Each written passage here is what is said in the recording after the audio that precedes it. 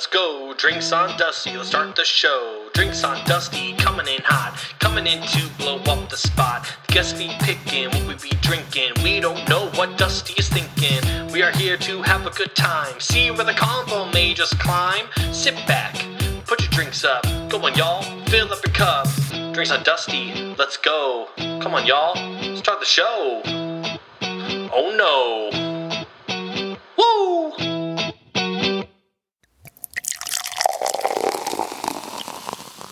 Hi, everyone. Oh my gosh, this is so exciting. Okay, so I am the host of Drinks on Dusty tonight. My name is Julia Wilkinson. Woo! This is in honor of Dustin's birthday. How old are you turning? 29? Turning fucking 29. Old man So syndrome. this is his birthday episode. So I am so thankful that he asked me to host for him. So we're going to start. I am just going to disclaimer. I have never been an interviewer on a podcast before, so I'm so nervous, but it's going to be fine. Hey, there's no one listens to this podcast. It's fine. Yeah, there we go. It's fine. No one gives a shit. But I have a surprise to start out the podcast. You have a surprise to start out? I do. Like, We're gonna do a surprise shotgun. What? I just watched him down like a beer, and I was like, shit, we're about to do another. Oh, God. I know Okay. that logistically I didn't think about this because we have it's to fine. make a mess in your room right No, now, that's but I fine. wanted it to be a surprise. No, I like that. It's a surprise shotgun. Surprise shotgun. And they're ice cold, so it's gonna hurt. You can prep this shit at all, It's gonna Jules. hurt. Have I not taught you anything? You I can't kept them in shotgun the fridge, cold and then I was like, beers. oh, it'll probably get warm in the hour-long trek I have, but no, feel it. It's still so That's cold. fucking hysterical. All right, so why is this is special though? Because like this was. Did I take your shotgun virginity too? No, I shotgunned. I think before college. You shot Jesus, Jules. Sorry, Mom. Sorry, Mom. You shotgun before college. I was talking to her today, animal. and I was like, okay, I'm interviewing him, and she was like, oh, have you ever been a guest? I was like, yeah, but I didn't want to send it to you because I thought there was incriminating stuff on it. And she was like, no, I probably know all of it already. I was like, great, I'm gonna send it to you. Okay. All right. Well, let's fucking shotgun then. Fuck yeah. All right. Let's do this shit. BRB, guys, we're gonna shotgun really quick. Shit, Jules. Whoa. That was a fucking. I think I am getting better at that. As like tears are running down my face, I have like beer all over. I think myself. in the fucking 29 years of life now, I'm getting better at shotgunning. We're getting good. I appreciated that. That's always a blast pass when I get to fucking do that. And I think you're really good at it, and it's also just like Such a sad thing. good. No, it's such a good thing. It's such a cool party trick. I wish I'm pretty good at it, but I have to do it in 2 waves, which I know is like not the point of a shotgun. But anyway, Do you have to do it in 2 parts? You mean? yeah, Like, what yeah. do you I'll mean? do half the can, and then I'll be like, and then I'll do the other. Like I have to take a second, or else I will like die. I remember when I first did it, I didn't even understand what it was. I was at my first frat, like, little party. It was this guy named Alex Upa in my fraternity. So we went to his, like, parents' place, and there were people over, and I shotgunned 8 beers that night. Oh my! Because that was a whole thing. I never done it. Did it was horrible. And then I kept doing it. And then I remember we went to, like, our fraternity fucking meeting that we'd have every Mondays. And then we'd give these things called zates. So at the end of the reading, be like, a zate for something, doing something every, like, something good. So then I'm a freshman, I'm a pledge or whatever. And he goes, I want to give his, like, I didn't know anybody, really. I want to give a zate for Dustin for shotgunning 8 beers last night. And then everybody in the room's like, what the fuck? And I'm looking there, I'm like, yeah. And then just one of these elders, like, older was like, that's a fucking shit ton. So then, like, I had to do that for fraternity shit where they'd be like, shotgun a beer, Dustin. Nice. So I'd show them. And then, like, I was dating this girl freshman year where people would be over in our little Centennial dorm, our small ass dorm room. Shoebox. And she'd be like, show them how you shotgun, babe. I'm like, yeah, That was your brand. Yeah, okay. So it's like it's my party trick, and it's also I think it's so stupid because I'm just shotgunning a fucking beer, and girlfriend would be like, yeah, hey, fucking look at Dustin, look at my boyfriend, My he could guy. do this. The beer goes down real fast. That's really funny. We used to time it all the time. Like Rachel Oh, yeah, Pickrell, yeah, yeah. Rachel Pickrell would time us. So like the fastest one I ever had on record was 2 seconds. That's phenomenal. Yeah. Oh, phenomenal. Yeah, we have I have skills a video here. of you doing it in college somewhere. Oh, jeez. Yeah, I feel like any one of my friends has some sort of video of me fucking Oh, yeah. shotgunning a beer. So, what are you drinking tonight? Tonight, for our episode, I'm drinking my favorite liquor in the entire world, Crown Royal, Crown Apple specifically, who I have long hopes and dreams of sponsoring this podcast. But it's always been like, this was always like the fancy liquor to me in Nebraska. It always seemed like it was Crown was, I don't even know why I think that, because people probably in Nebraska are like, no, it's fucking not, Dustin. But to me, it always seemed like it was a special occasion thing. We would get it like on New Year's Eve. I'd get Crown, and then because I didn't have any money in college and Crown was expensive for this. I don't know. And Crown Apple is like my favorite fucking thing to drink. So I always have, you come to my place, there's always Crown there. I always do Crown and ginger. That's like my favorite liquor drink to do, especially when I'm trying not to get fucking bloated off goddamn beer like I drink. But right. Crown Royal. What are you drinking, Jules? Yeah, I know. We just chug like 2 beers to get fucking loosed up. Then maybe shotgun a Miller Lite, which I don't even like that much. I don't even like Miller Lite. I order it at the Wayland, the Packer Country Bar that me and Jules go to like every Sunday. Oh my God. What? I don't really like I'm better at it. I'm better at at it now. For some reason, I never really liked it. I'm fine with it now, but I would much prefer a Bud Light or a Coors Light. Or a Busch Light above all those. God, I really thought I liked you, but now no, but I used to have a bad taste about Miller for some fucking reason. But Miller Lite's fucking awesome, though. It's not bad. It's not as bad as I thought it was. It's great. Miller High Life sucks balls, though. Yeah, I don't think it sucks balls. It sucks but it's balls, not the best. It's fucking horrible. No, I'm drinking a vodka cran, which is anyone that knows me that's listening to this knows that is quite out of character for me. But I was just craving one. It's like one of the, isn't that, you call it like the basic white girl drink? Yeah. But here's the funny thing about that. My dad, when we first went to a bar, so when I turned 21, he's like, let's go get a drink at the bar.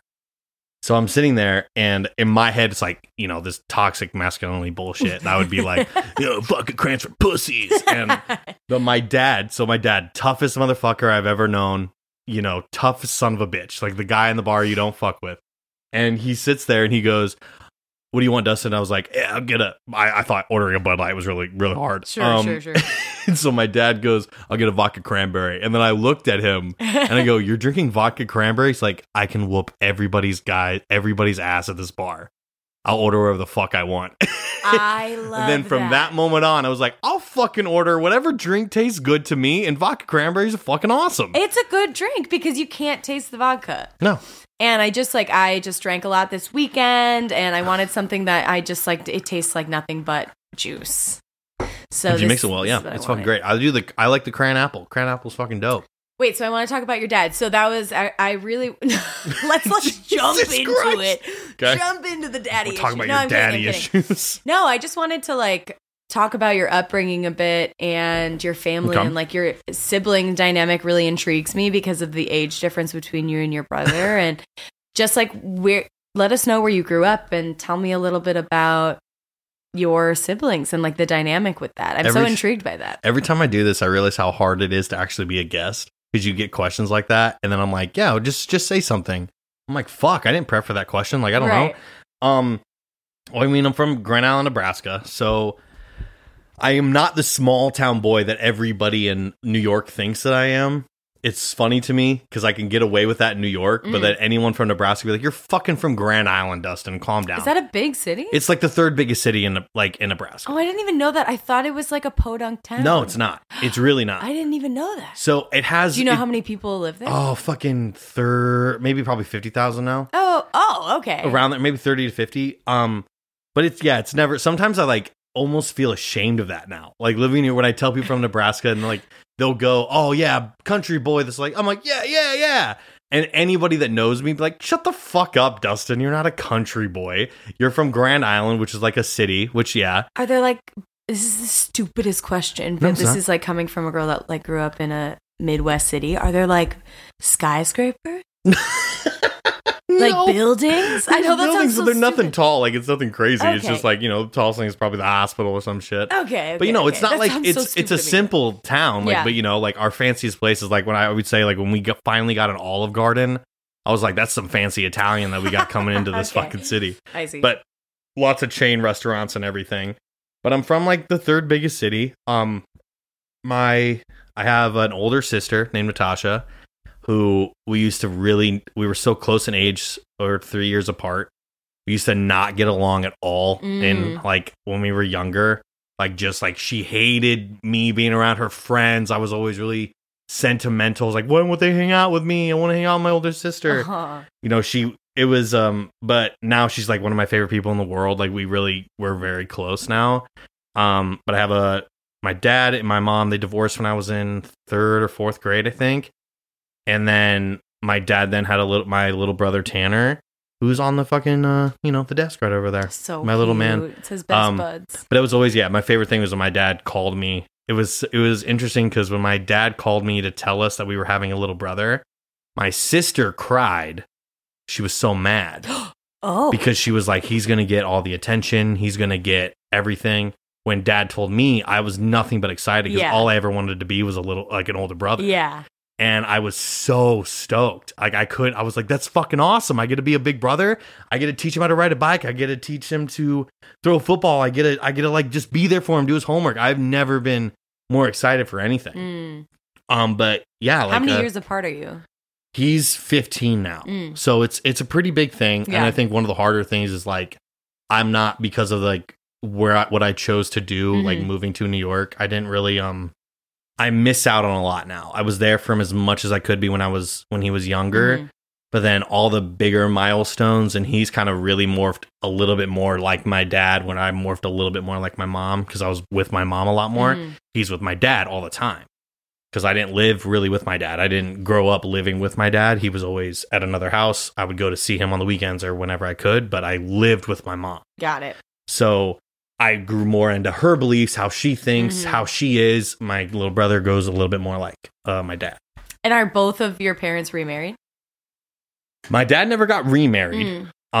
He never wanted to. He was with this Becky, or I say stepmom, it's the easiest way to say it, her girlfriend. But he never technically got remarried. My mom got remarried when I was in 8th grade. Cool. So then they got remarried, and wasn't a big fan of my stepdad for the longest time. And yeah, it was rough. Like, me and him are close now too, but I've had instances with him. So like, I've gotten into a fight with him in the middle of our lawn, like a fist fight over, like, I've had, the rebellious teenage shit, but then going through time, I'm like, he's the other dad to me. He's taught me how to do a lot. He's always there for me. He's the one that tells me he loves me. He hugs me and all that kind of stuff. But yeah, I don't know if I answered everything, but that's kind of... No, that's great. No, I just wanted like a basis of because honestly, I don't think I've ever like really talked to you one-on-one about that. We've been friends for that long. It's like, isn't that kind of interesting though? Yeah. You're friends with somebody for that long, but you don't know almost these like basic things, which like no one ever does. Like, you don't really sit down to have those kinds of conversations. Like, hey, let's talk about all of your issues with your family. Like, why are you the way you are? But it's interesting though. It is. When you sit down and you're like, oh, this is why Dustin does this. Because you know that. If you actually know that, you'd be like, Dustin does this because of that. Dustin is so protective because his dad does this, or like whatever it is. It puzzles together. Totally. So that's why I love doing this podcast, is like sitting down with a friend that's like, I'm forcing you to actually talk to me about either real shit or like just learn about you. Yeah. Like, I always, for some reason, assumed that your little brother was your mom's. No, really? So yeah, just found out something. No, it was hard. It was one of those things, like, he didn't really meet her. Like, I was supposed to keep him away from her. But he was my favorite person. Like, I would love... Like, saying goodbye to him for college was like the hardest thing. I almost dropped out of college. Yeah. Because I couldn't handle not being there for him. And like, I remember he would hate this, but because he's a rough, tough 15-year-old now. Tanner? Tanner, yeah. But I remember I was driving him to tell him, like, I have to leave and I'm not going to be here like all the time. Like, he would ask, like, can Dustin come over? Can he hang out with me? So I would drive and hang out with him after school or in between shows or whatever. And I remember when I drove with him and I sat him in my car and I go, hey, buddy, I have to go to college, which means I'm not going to be here all the time. And I remember he looked at me and he started to cry and he hugged me and he just goes, I don't want you to go. And that shit broke my heart. Like, I was a mess. Like, he was my favorite person. Like, I've never loved anything more than being a big brother. Now he's a fucking little asshole. This 15-year-old thinks he can beat my ass, but... I remember those moments, Tanner, if you're listening, you son of a bitch. I still have those cute moments. Cute. Yeah. I love that. I'm all emotional, fucking right off the bat, Julia. God damn it. To start from the beginning. And so then after college, you moved to Chicago. Well, I guess you stayed in Lincoln for a hot second. Yep. Worst decision of my life for a little bit. Okay. But I mean, it was, We live and we learn. We live and we learn. Shit happens, and then you do that, and then move to Chicago. Remind me what brought you out to Chicago. Was it friends, or was it just like you wanted another step, or what was it? The thing that brought me to Chicago was that show right here. So the show on my desk called Crashing Flamingos. That you did with Eric Little. No. This is my first professional show. You did. You saw it. You came to Chicago to see it. Oh, I remember this now. It was. Oh, I remember the show now. I remember I was going through such a hard time, and I was like, "Oh, I haven't done theater. I haven't done this. I'm literally working at this job that me and my girlfriend broke up. I'm sad and depressed as shit." And I, our friend, your boyfriend now, Adam, moved. Yeah, fuck that guy. But he was in Chicago and was like, "Dustin, just come visit Chicago." Everyone was trying to get me out there. I was so afraid. I didn't know where to go. I was in like a dead spot, and I went out to Chicago for that audition. Mm-hmm. And I had another audition booked, and there was this crazy winter storm or some shit that canceled 2 of my other auditions. But this one I got right away. So I had this audition, and then they called me back, but it was going to be a week later. So I extended my stay for a week, doing nothing in Chicago, just getting fucked up, hanging out with friends, and waiting for this callback. This show paid me a total of $300. Nice. But I was so like, it was my first professional audition. I wanted to do something. And I remember I was waiting for that callback. I was sleeping on my friend Tony's couch, and I was just chilling for a week. Like all through the day, I would start to like wait around to do shit or whatever, just waiting for this one callback, and went to my first professional callback. And then I was leaving the next day. Almost missed that audition because I went out with our friend Colton and Adam the night before to this country bar in Chicago. The next morning, I was puking blood. I was horrible. I almost skipped the callback because I was like, I'm done. I can't even move. I didn't want to go anywhere. It was fucking horrible. I had never been that drunk. Like, there's stories about that night where Adam could even tell you, where I was buying, you know how sometimes you go to those the bathroom and there's people there that have like to hand wash, like they're like, "Hey, can I help you get the?" I was bringing shots back to that guy. I would go to the bar, buy shots, and then keep feeding him shots. That is the most Dustin thing I've ever heard. It's ridiculous. I got thrown out of the bar. Adam and what was the bar's name? I can't remember. Oh, okay. I can't remember. Okay. It's this one country bar that I always like to go to. Yeah, there. I think I know what bar. You're yeah, I can't remember what it was though. But I remember, like, I was blackout. I got kicked out. I tried to fight numerous people. I spent so much money I did not have to spend. And I looking at my my card statement the next day. I was like, "What the fuck?" And I was yelling at Adam. I was like, "Dude, why did you let me spend this much?" I'm like, "Have you ever talked to you drunk, Dustin?" Oh yeah, it's impossible. You're like, you literally threatened to beat my ass if I didn't let you do this. I was like, Jesus, Dustin, that's ridiculous. Totally. But it was just so gone. And the next, rallied myself to go to this callback. And then on my way driving back home, they called me and said, "Hey, we want to make sure we're booking you first or giving you the role first before we call anybody else. We know you're in this transition period." They offered to house me. Oh, wow. The directors of the owners of the company, with the crash for the Toll Theater. They were so lovely to me, and they offered to house me because they knew I was going through all this stuff. We had this whole personal conversation, which is, I don't even know if that's probably why I got it, but I had this personal connection with them. They offered to house me. They were like, we'll give you what we can, but we really want you. And it was the coolest thing. And then I just said, I'm moving to Chicago, and I flew back. I remember calling Miles. I mean, I got it. And he was freaking out for me because he knew how much I was going through. Just I wanted to act again. And even having a couple months where you're not doing that, it was, and I just moved out for that show. I remember this now, and I remember loving the show. I was literally Joey. I was wearing a Speedo. Yeah. I walked out, no shirt, just a Speedo, and that was it. Yeah. It was it's hysterical. I was a deaf a deaf guy, so I had to always look at the actor when I was saying my lines because I was supposed to be able to read lips. But sometimes I'd be saying the lines and I wouldn't look at them. They're like, Dustin, you can't do that. Your character read lips. If you don't look at them, you're not supposed to know what they're saying. But it was fucking awesome. It was the world premiere of the show. It was so cool. I met so many people because of that. Like, I've had the guy Jim Henry who wrote it. He's listened to some of my writing, like all the kind of shit. But that was a long tangent. But yeah, that's why I went to Chicago. That. And that helps me remember why, because I couldn't remember. And then you went through some shit in Chicago, but did you, like, for the most part, like, how many years? Was it a year and a half? I was not even there a year. I was only there 10 months. What sucks about Chicago is time is confusing. It really is, right? You never know how much fucking time's on anything.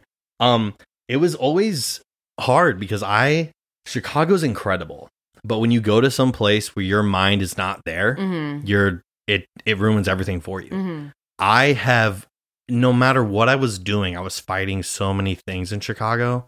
I was fighting my anxiety. I was fighting depression every day. Like, it was rough. And like, I had to have a talk. Like, I couldn't memorize my lines because I was so sad every day. And having talks with the directors and the owners of the company, and like, they'd be like, Dustin, we think you're great. It's just like, are you going? And like, having these talks, telling them what I'm going through. And it was hard. And like, trying to make connections with people. Like, it's hard sometimes to talk about and relive. Like, I met some incredible people. Like, I met a girl there that was phenomenal, but I just couldn't give her any, like, my head wasn't there. Yeah. I couldn't. And then that's when I drastically said, I'm leaving Chicago and moving to New York. And it was the best decision. What was that transition like? It was crazy because I didn't know what I was fucking doing. I didn't even know why I was moving here. I couldn't give like a good reason. The reason was like, I can do bigger things here, which was true, but I didn't know. I had no fucking idea. Like, Chicago was hard. The first couple months I was making no money. I had no money to pay for anything. My dad was paying for my car every month. Like, I couldn't pay for shit. Finding a job was horrible. I couldn't do anything. Like, I was so bad. And then everything was going good. I started working at this place called Kindercare, and that's when I really started, like, every day was just teaching kids, and I was this lead teacher teaching fucking toddlers how to do shit, and it was fucking incredibly fulfilling, but I still wasn't happy, and it was just, nothing was working, and I was like, I have to make one more big change, and used all my money to fucking move out to New York, and it ended up working out, but it was fucking scary. Did. Look at you now. It was crazy. It was fucking nuts, but yeah. Did you automatically, when you moved to New York, start auditioning, or did you take a hot second? I was lucky enough to get a role right away. So when what role was that? Was Gallery Players, A Few Good Men. That movie. Oh, right. Oh, yes, I know it well. It was. You don't need to qualify. I had moved out. I moved here. Had the interview with Kids Club lined up before I got here. Luckily, was hired on the spot, and then, within a week and a half, our friend Maggie was stage managing that show. And right. They were looking for, like, I need a big time soldier looking guy. And she's like, I know a guy. And then they reached out to me, went in, got the role. And then I had that show for the first 3 months. And it was a saving grace because you felt like I was prepared to not act for a year. I was like, I'm not gonna. You needed that. Yeah, it helped me feel like, even as simple as it was, like, it was a nothing role, but it was something to get me started, meet people. Yeah. Then meeting that person said, like, hey, I want to do a show with Dustin. There he plays this lead in this show. And then from there, I did another show. And then from there, I did another show. And my first year, I had like 3 or 4 shows in my first year where I thought I wasn't going to be acting for a whole year and a half. Yeah, I remember you being very successful. I mean, I don't know about really successful, but I like always had something I was doing. It's huge. It was crazy because I never thought it was, because people would always tell me I'm not the guy that's going to make it in New York. I wouldn't be able to. That's not who I am. Listen, fuck those people. Fuck those people. Whoever would say something that negative about another human being sucks. I mean, people just like to say bad shit about fucking everybody. So you easily transitioned into the acting side of New York, but like living wise, like, was it a culture shock, or was it good for you to transition from Chicago? It helped me to be in Chicago because I was so scared because, like, even, I never wanted to move here. When I visited here for the first time, I was like, not a fucking shot. Oh, I know. Not a shot. I'm coming to New York. The first time he was ever on an airplane. First time I was on an airplane. was told it was going to crash into the fucking ocean. By Adam. Dickhole. And I was so scared. We were in Times Square that whole time. Yeah. And I will always say this, though. Greg Roderick, I guess, saved me because he told me you cannot, you can't base New York off of Times Square because that's the touristy thing. Like, there's so much more, which now, yeah, I know there's so much things. I fucking hate going there if I have to for auditions or shit like that. But like, it helped me being Chicago because it was like still Midwest, but it was a city. I understood the transportation side of it a little bit more. But I don't know what it was. I think just certain things clicked, luckily for me, in the first month, that it really helped me get, like, the scariest place where all my friends and family are like, how the fuck are you in New York? Right. It somehow helped me, and I don't know what it was, but everything clicked to make it work. It worked, and I don't know why. I think my Midwestern Nebraska country boy bullshit helped me, like, meet people. They were so fascinated when I told them I'm from Nebraska. I remember one of my first Shakespeare shows I did, like, the director was from my hometown in Nebraska, and it just it spun off from there, and it helped me. And then I found a job that paid me good money that allowed me to audition, do what I want to do, and it worked out. It's kind of weird. I don't understand that. I think I can very easily connect with you on that because mine was very similar. I never like had a lease in Chicago, but dating Adam and living with him as much as I did, like, in those years, really helped me realize that I want an even bigger city. I went from like a small little baby city, Milwaukee, then like a medium city, Chicago, and I was like, okay, wait, I know. How many people are in Milwaukee? A lot. I was about to say it's not bitty. I was about to say it's like no, I know. No, it's a big city, but it was like I grew up in a Midwest suburb, and it's probably a lot bigger than like your city, you know. And so, but I can relate on that where I felt like I did a good like 1, 2, 3 move, and then I felt like people connected with me because I'm a kind Midwest person. So I know exactly what you're talking about, and it's also like we're very, very lucky. The amount of support that we have in the city just being Nebraska Wesleyan alums. Yeah. There's always people. That is very unique. Like, we're literally having a giant Friendsgiving on Thursday. Yeah, with like 16 plus people. It's crazy. We are so lucky in that sense. And that is what is so hard about New York, I feel like, for most people, is like, it's an abundance of people, but where do you find your people? And I think that we are lucky that we already had at least a basis of that. Did you feel like it was hard for you to break away from when you come to a city, like those safety nets? Like, yeah, you can hang out with our college friends, but I always found it apparent, like, I'm going to make friends with everybody else that other people. Yes. I am. Yeah.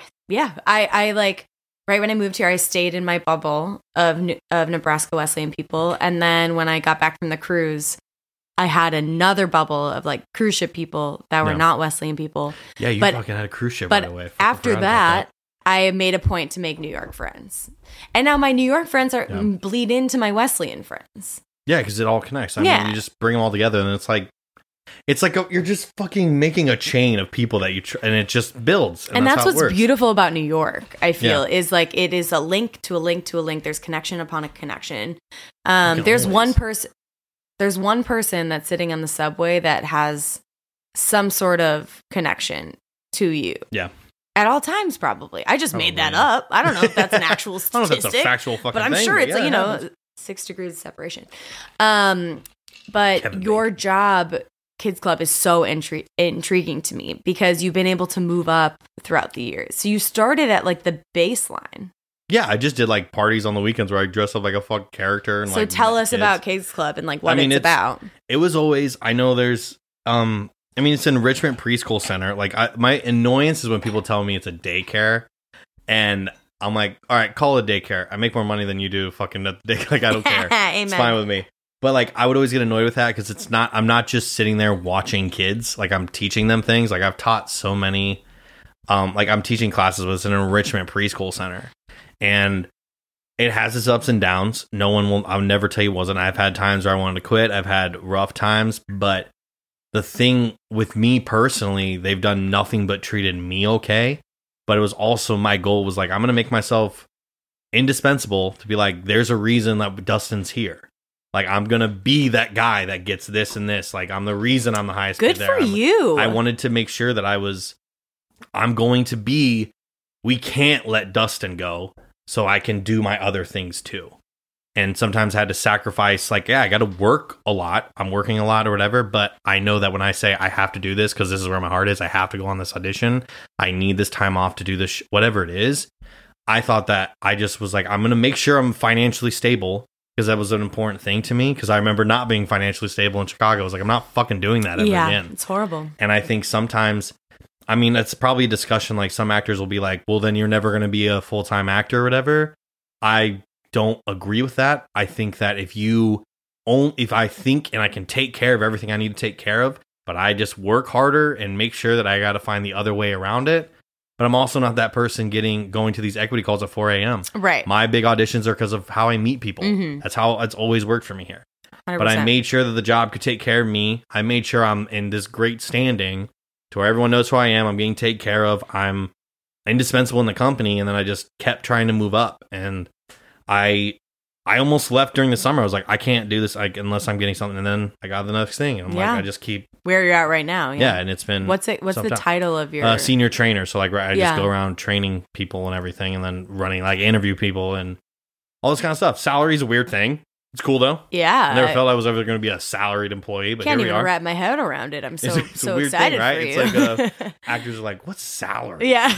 Like, yeah. So you transition from interacting with kids every day to now you're talking to adults. Well, I mean, it's different. Like I still interact with the kids, but like, yeah, it's not like I have my my schedule. Like, it's only Mr. Dustin.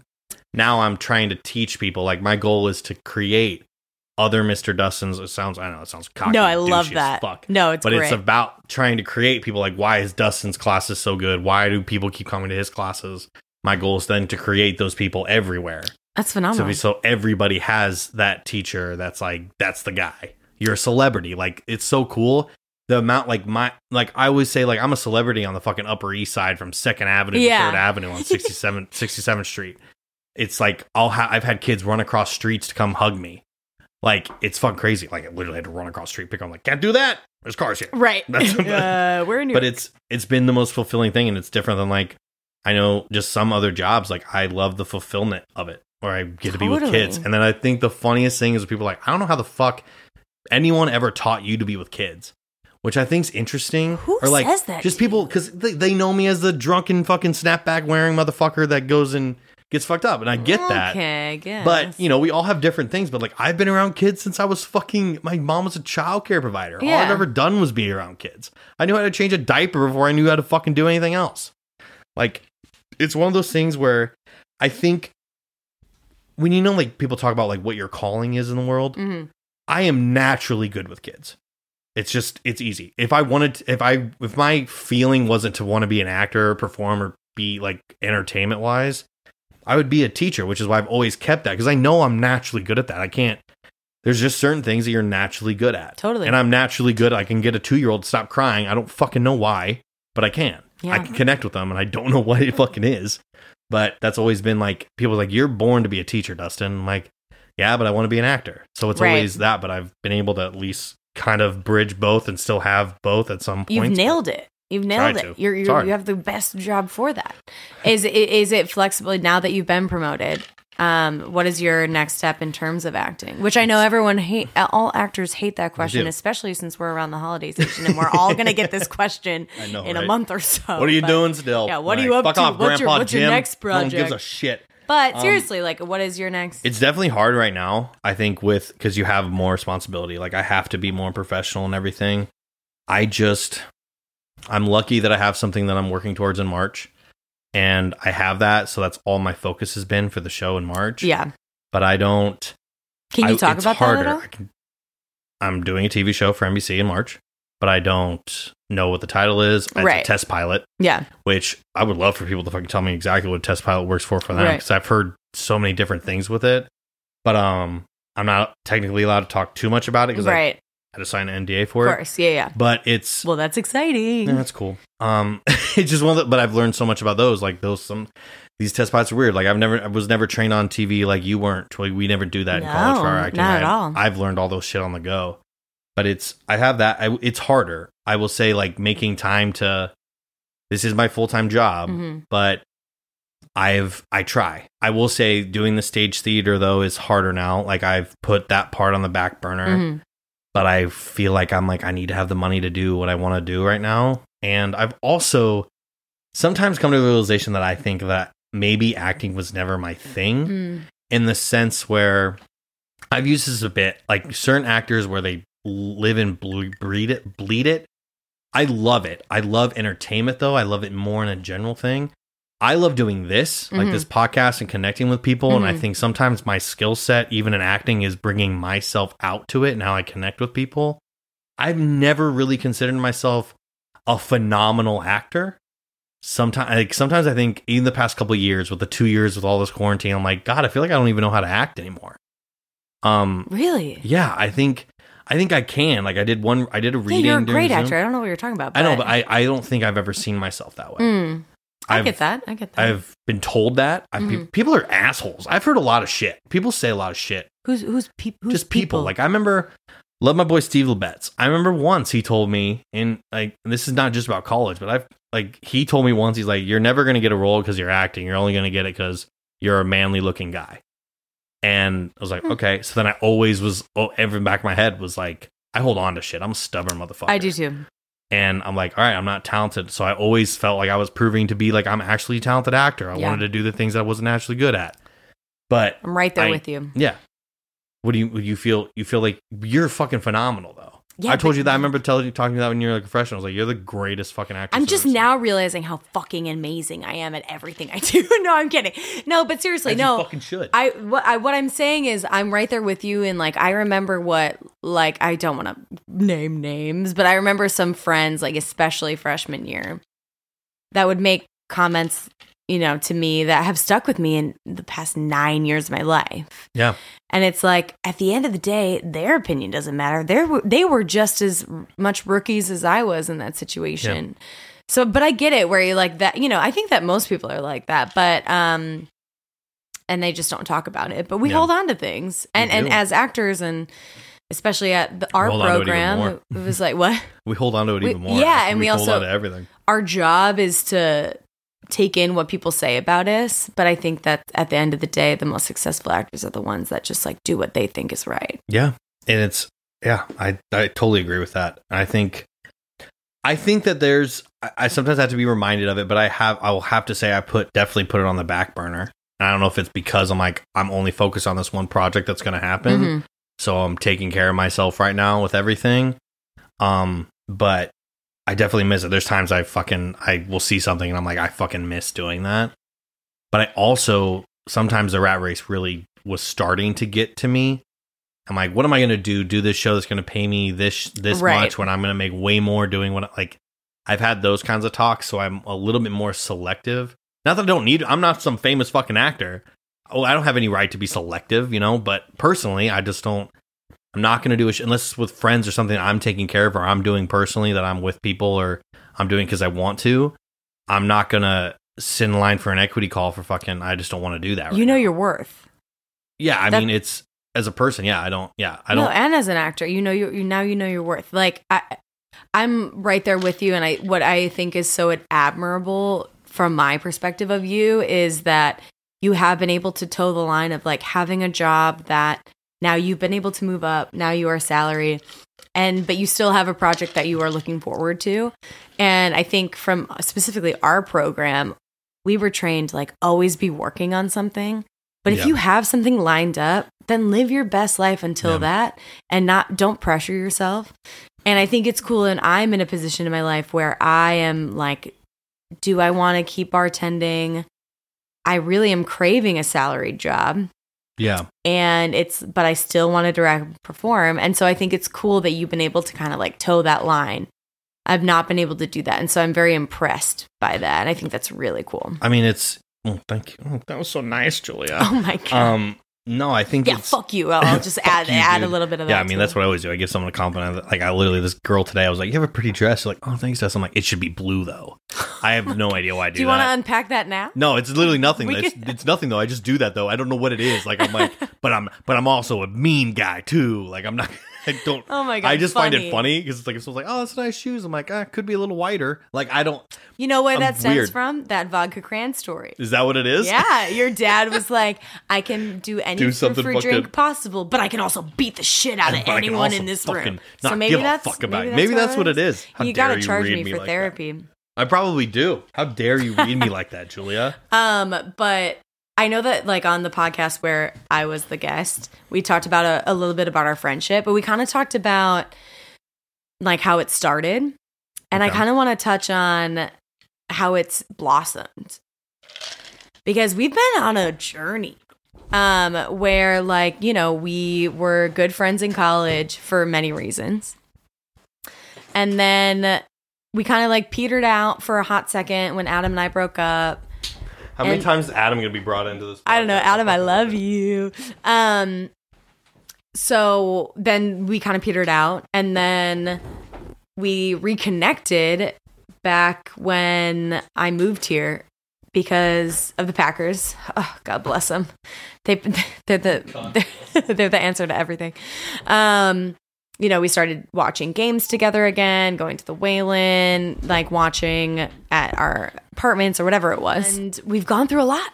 You know, we've dated each other's best friends. We've not dated each other's best friends. We've been, you know, watching Packer games for so long. I think that it's beautiful how our relationship has progressed. Yeah, I think. And now you go.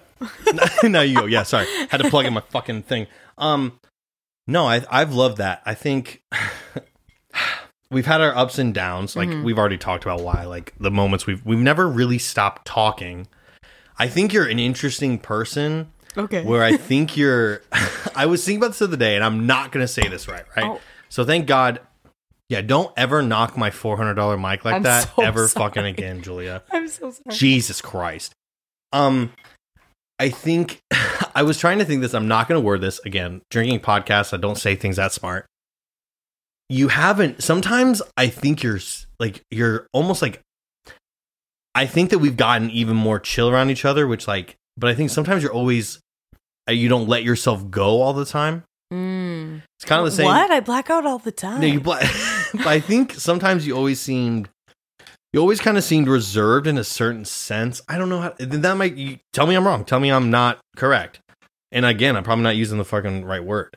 But I think you just have opened up more. We're like we're hanging out and we're talking, we're chilling. And maybe this is more my anxiety and it makes no fucking sense.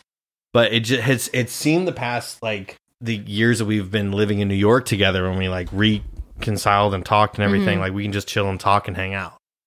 Yeah, I don't know. Am I? That makes probably no sense. No. I think that makes a lot of sense. I think that I think reserved is the wrong word. I think that I never use the right word. No, it's okay. Not against you. You're still great. But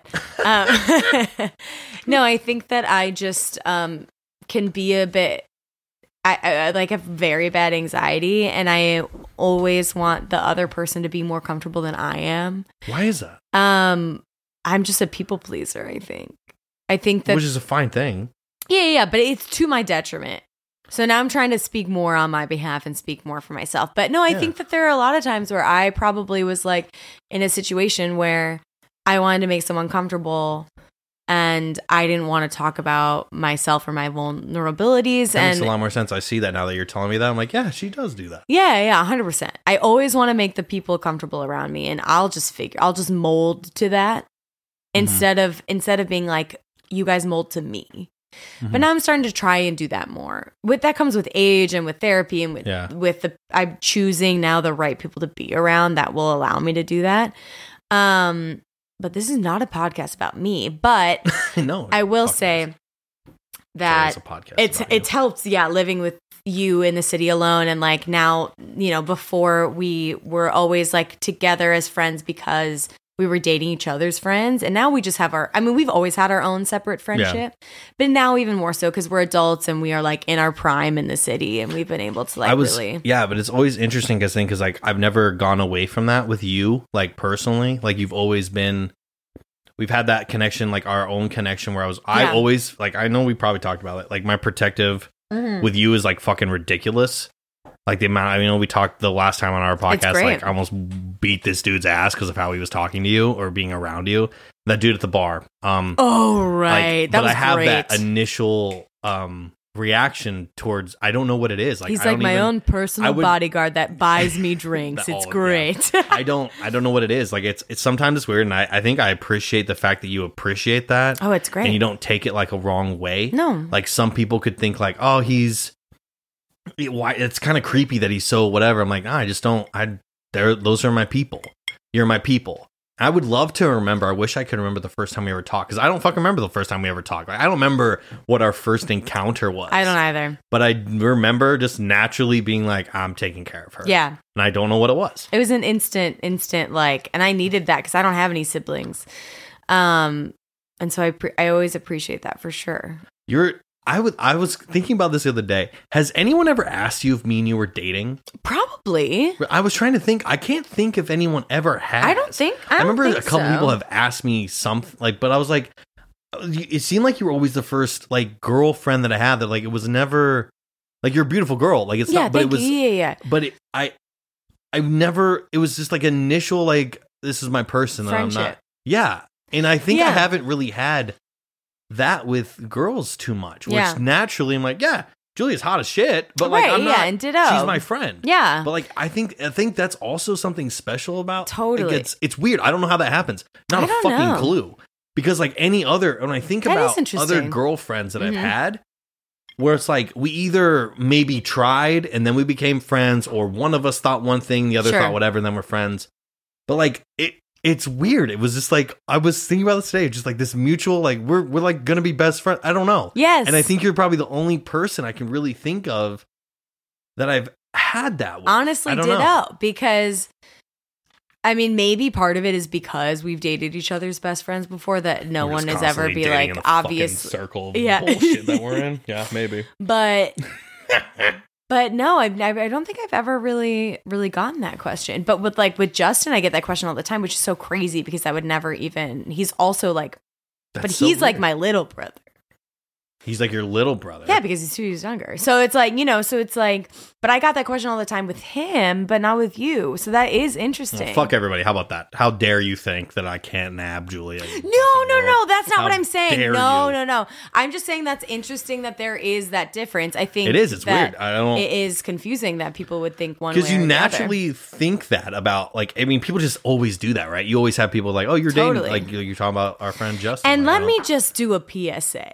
Girls and guys that are both straight can be best friends and never, ever kiss or fuck. Listen, that is just the moral of the story. Do you think that's point blank? Because I used to think someone's had some attraction in some way or the other. I used to kind of always think that. But again, like I'm saying, you're probably the only person I haven't. I don't know. I think I used to think there was a time where it was just always, if you're friends, one of you liked each other and the other one didn't, and then you squashed it and now you're cool. Now that could be completely wrong and ridiculous, but you're totally right. Like they can. I could name 5 guys that I would consider my 5 guy best friends that all are attractive and beautiful. I think that if you're friends with someone, you're attracted to them either physically or mentally first, and then you base it off of that. Even if as a straight woman, I am mentally attracted to Megan, for example, let's say. Okay. I was like, I was like, oh, okay. Got it. Mentally attracted to Megan.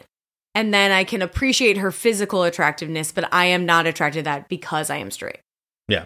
But I've had women that I'm physically attracted to, then I become friends with them because I'm also then attracted to them mentally. So I think there is always an attractive there's some quality situation that with friends. That's why it's like a relationship. That's like the first instinct that happens, either mental or physical. Yeah.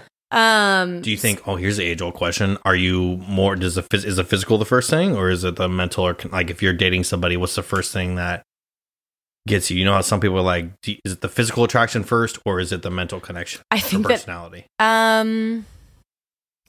That's hard to say. I think it depends on the relationship, but definitely mentally. Yeah, you mean like dating? Like I think sometimes, I don't know. Actually, I think it's kind of, I know it sounds selfish, but it's like the physical thing is the first thing we ever see, right? Right. Now, I physically come to talk, like I'm physically friends with this person because I started talking to her now. Yeah, she's pretty, so why would I not like talk to her? Right. You know? And I think that's always the first thing that we do, whether it blossoms into that next step at all, I guess. But I always... You're right, it is physical.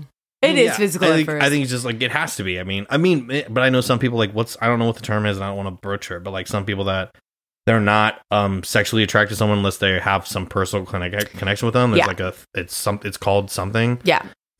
Which I don't want to butcher it, so I'm not going to make it up. I don't know the name, but you believe in love at first sight. This goes into this conversation. So this is really interesting. So I don't know if the listeners are cool with like the behind the scenes of this, but sometimes when he has guests, he like has a form. Yeah. And I was really nervous about interviewing. I was like, please send me the form. I need some sort of like something to like help me with this. Off of, which was really helpful. And what I found really interesting, I found out a lot about you that I didn't know about you. Those answers were so random. It was great. And I just was giving you shit. It was I was great. Like, this is what I'm thinking in this moment. And I was just, I actually had fun doing that. But at one point it says, I believe in love at first sight. Have you ever fallen in love at first sight yet? I think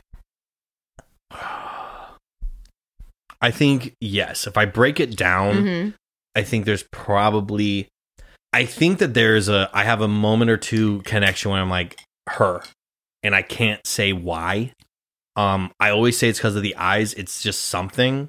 Now, I think I fall in love too quick, which is why I kind of hinder myself from going there, which is why I don't ever say I've had a lot of girlfriends. I've had flings, I've had things, but I don't getting to that like, girlfriend level is the next thing. But I'm like, if I see somebody, I think there's an immediate connection if I really want that to. And if it's not there, it doesn't last or whatever, fine. I know that I want to continue with that person very quick. And I'm like, I would not talk to another girl if this one and I work out. I think probably. But what if she's batshit crazy? Then you learn in the fucking end. But like, I think any girl that I've been like, this is my girlfriend now, there was something right away. And I guess love at first sight might be too hard, but I definitely was like this. Yeah, I'm infatuated with her.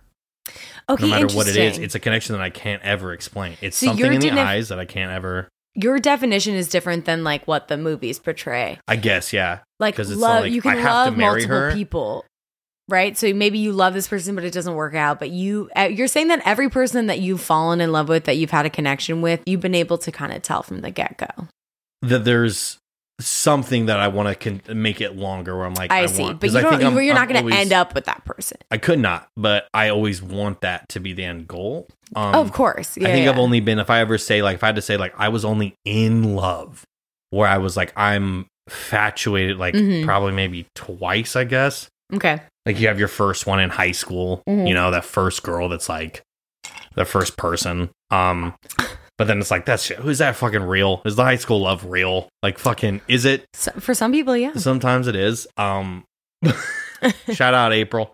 Oh my God, April. April.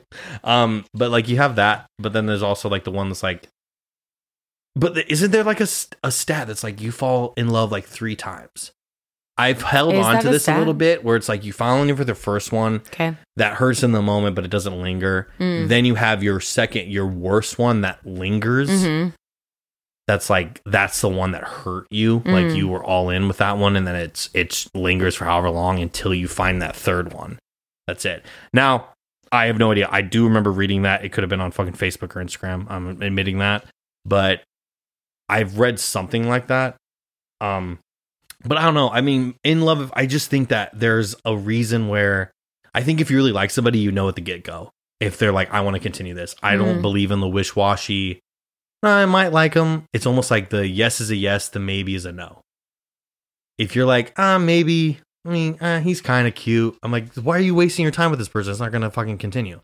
I see that girl, I'm like, she is fucking, I'm infatuated with her. I'm all like, that's a yes. I'm like, that's where you get the fuck boys and the players when they're talking to multiple girls and shit. Because they don't care enough about that person. If you're with somebody, or same with a girl, like you're with somebody that you actually like, yeah, this one, you don't want to do that. I think I was always looking for a girl that maybe want to do that, and I've only had that maybe twice, where I was like, I don't even look at other girls. I don't care. Yeah. I respectfully disagree, but Okay. I What do think you, so then what do you believe in? I don't believe in love at first sight, but I believe in situational love. What do you mean by which that? is not very romantic, but I mean, if we're talking about the relationship I'm in right now with Adam. How many times is Adam? I would like to take notes. I don't know, but I'm so excited for him to listen to this podcast. I love it. Yeah. Adam's the one listener we're going to have on this fucking episode. No, but I think that I knew him for almost a year into before, he was dating Stacy, and then I love how open you are bringing out these names. I just love that. I just love it. It makes me happy. I mean, it's life, right? This is my thing. I just love people are like, who's Stacy? Oh, Adam's ex. That's who Stacy is. There you go. I don't know. But then, so Adam and I started dating because Adam was interested in Brooke. And this is all common knowledge, by the way. I'm not like spoiling it. It's common knowledge to like 6 people. And then I was interested in Colton.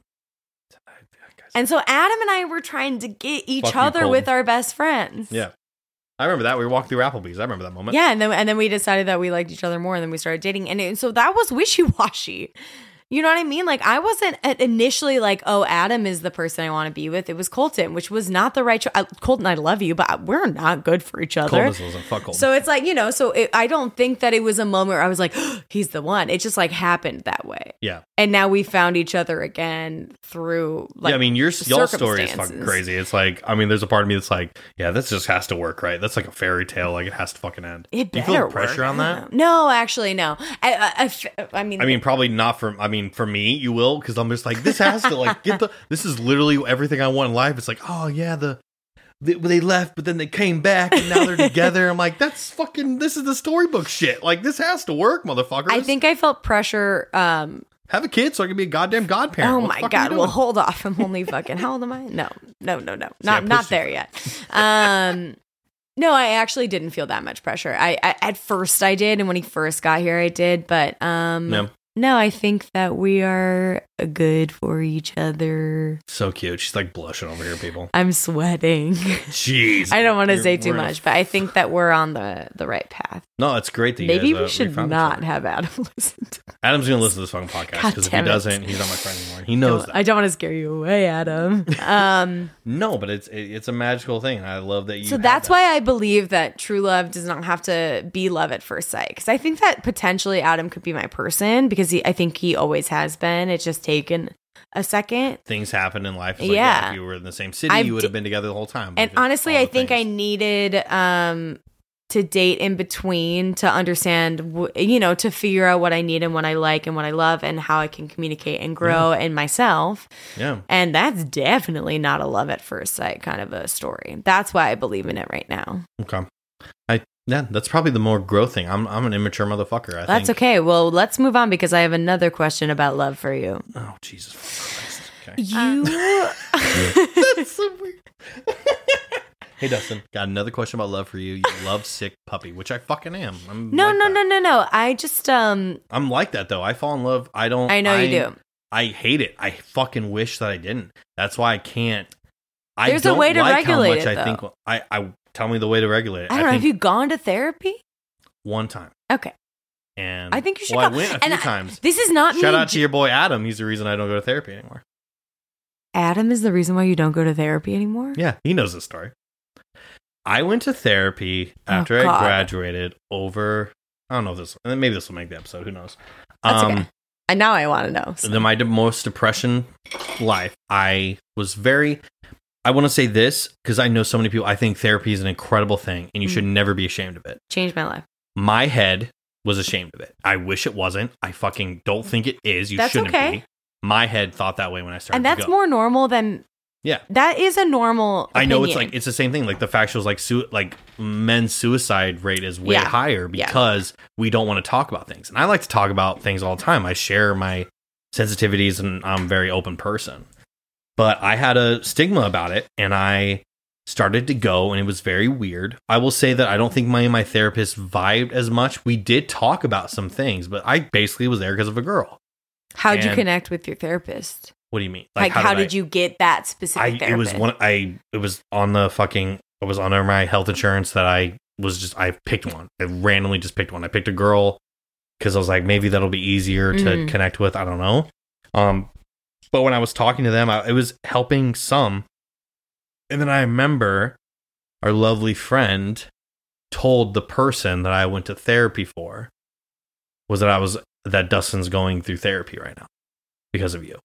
Or told her that I was seeing a therapist because of her. Oh, now I remember this. No, I I immediately stopped seeing them. I remember all this. I shut down completely. This is why you didn't talk to me for a while. Yeah. Okay. Now I remember all of this. This is all coming back to me. But I had a messed up kind of the way I thought of therapy, and I was like ashamed of it. Which again, I wish I wasn't. I wish I didn't. I wish I didn't stop. But that's also what prompted me to move to New York too. Mm-hmm. Like I was just like, I'm done. Like I'm not gonna talk. I'm just gonna move on. I'm gonna tough it out. I'm gonna be a tough guy. And sometimes that mentality helps. Sometimes it doesn't. And it helped me get here. Sure. So I'm never in. I've been here 5 years now, and I'm like, I'm lucky that this place saved me. Yeah. But yeah. I think that with therapy, it's like, this is what my therapist told me. I'm not with her anymore because I am 26 and I don't have health insurance. But good old Jess. At the time, my therapist, she was like, therapy is like dating. She's like, sometimes it'll take you like 6 months to get the right therapist. And that's what's hard about it. Yeah. It's a commitment. Yeah. But I was so lucky to found the right one right in the moment. But I think, and that's what's so scary and draining about therapy. Mm-hmm. But me asking you if you're going to therapy is not like a judgmental question at all. It helped me so much that I just like to ask my friends that, because I just think that everyone should have that conversation with themselves in their own head. But I also think, and it's never too late for therapy. No, my mom just started therapy like a year ago. But that's also why I think sometimes though, if we as people opened up enough to be there for like, you know how when you're with friends with people and like you don't want to open up enough, like you're just like, oh, let's have the basic conversations. That's why sometimes when I'm with my friends, I'm like, tell me how you're doing. Like I want to listen to you. Mm-hmm. I literally talked about this episode that will come out before with my friend Kyle. Like if people were more like me that likes to actually listen to people, shout out to myself, but like, yeah, if people always wanted to listen to what the other person's saying and not just wait to talk next, I want to listen. I truly always, when you're telling me something, I'm like, all right, tell me, like, you're my people. So I'm like, why would I not fucking care about what you have to say? It's how you feel. And then we can talk it out as friends.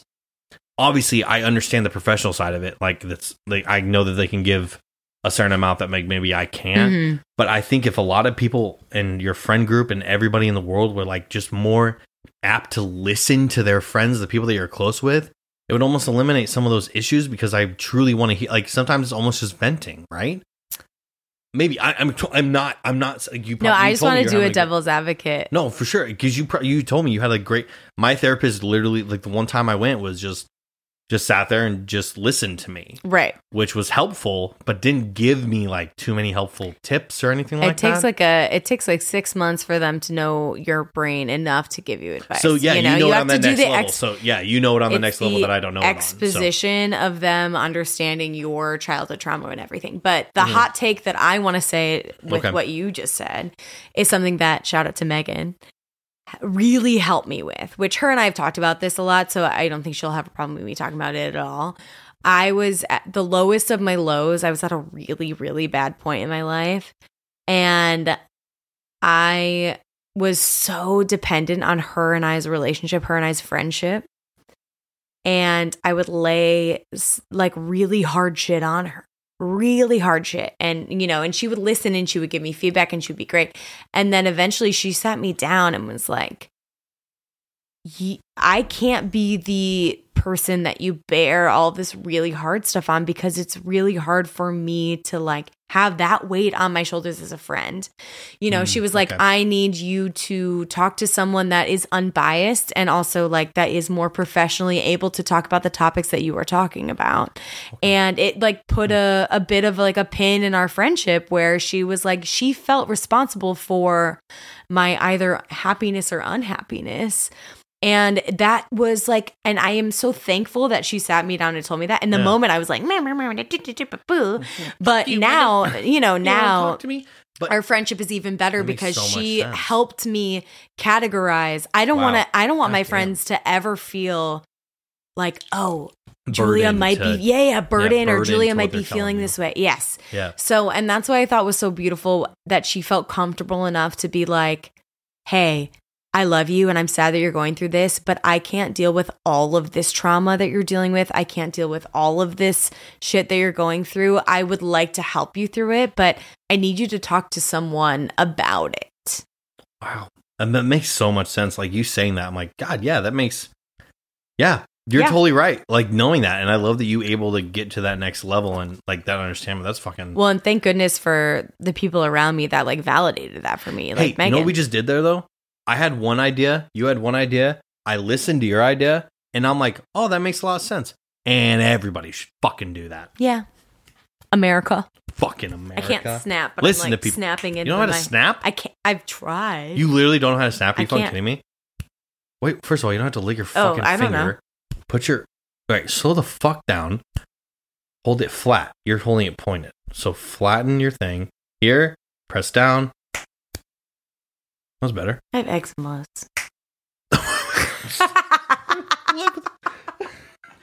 I'm laughing mostly because you said it plural, which again, if that's what it is, if No, that's it's what it is, eczema. then great. I didn't know that. You're like, you're moving your hand. Yeah. That's hysterical to me. I also can't whistle. I can only whistle. I don't know how to whistle. One note. That's way fucking better than I can. I remember people make fun of me because I couldn't Oh whistle. my god, I'm dead. I didn't know you could fucking snap fingers. No, I can't do most things, but I can do the worm. You can do the fucking hell out of the worm, Jules.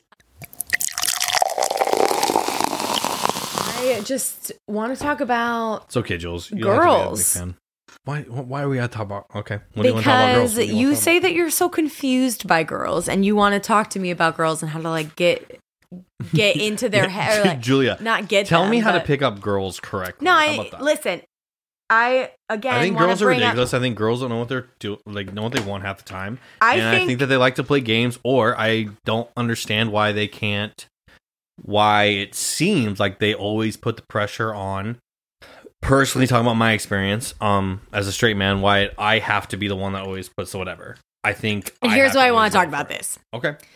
I have another hot take on that because Am I wrong? you put yes, I think you put that in. Yeah, yes, you're you are fucking wrong. 100% wrong. That's okay. You put I that understand. in the form that you filled out, and first of all, you said, why are people so bad at kissing? You are just kissing the wrong people. No. Hold on. Let's start this conversation first. All right. So I want to have a couple beliefs. I almost think every friend should kiss their friend to Interesting. know how their friends kiss. Interesting. Because if You're trying to kiss me no, right I'm not now. trying to. Calm down. Stop it. How dare you do that to me? I'm kidding. That's the trailer right there. That's the trailer. Easy. Fucking easy. We'll tag Adam in it. But that's definitely the fucking trailer. I can't fucking wait for it. No, all right. Bear with me on this. I'll try to make it concise. If you're true friends with somebody, Yeah. and you kiss them and you're like, hey, buddy, like if we kiss, we're friends, you're like, Dustin, you kiss like shit. Then why isn't that like a helpful thing as a friend to like, whatever? I know it's like, again, I'm not even talking, it's not sexual, it's literally, because you can kiss people. Like sometimes I think my favorite thing to do is just kiss people and make out. Mm-hmm. It's fun. Totally. I was at a bar, at my regular bar, shout out Bedford. And there was a girl that she's an older lady. Or she's like 40 something. She's like 40 something. She's not, I'm I was sorry. imagining like a I'm sorry. 78-year-old woman. I'm sorry. But she's one of those, she kept joking with me and she was like, if Dustin was young, if he was older, I would fuck him in the fuck. I'm like, okay. All right, girl. All right. She would just say this all the time. Yeah, if Dustin was fucking. And I finally was just drunk and annoyed. And I go, hey, Nicole, just kiss me right now. Like I'm done with this shit. So she goes, I'm not going to do it. I'm like, just do it. Quit being a weirdo. Like, I'm not going to try to just kiss me. Like, it doesn't have to be anything other than that. So she kissed me. And then I stopped her. I'm like, you're not a very good kisser. Because I think and she's like, Woody, she was so dumb. Like, she was so caught off guard. She's like, how dare you tell me I'm not a good kisser? I'm like, yeah, you're fucking like, first of all, I've had people when you kiss people and like their tongue comes out, like they think it's an aggressive kiss. Like, it's not a sensual fucking thing. It should be a sensual thing. Like, don't use too much tongue. Like, have a nice connection and a build to it. So I swear to God, this sounds so dumb because I guarantee if there's a girl that's like, Dustin, you're not a good kisser. I'm like, I beg to differ, but like, whatever. But it's fine. I also know that I'm a great kisser. It's okay to be confident. I think it's an art form that some people are very good at. Yeah. And I kept literally, I'm sitting at this bar with her, kissing her numerous times, telling her like, well, don't do it like that. Yeah. Like, why is your tongue in my mouth immediately? Like, that doesn't make any sense. So then we kiss. I'm like, yeah, now that's hot. Now I'm like, oh, let's go further. It's a sensual thing. That's a weird fucking topic, but I believe in it. And I think I'm a good kisser. Now, if every one of your friends, if I'm like, if I kissed Megan and Megan's like, Dustin, I don't think you're a good kisser. I'm like, all right, our styles are different. I understand that. Everyone's kissing style might be different. But I think there's a pretty good style that works.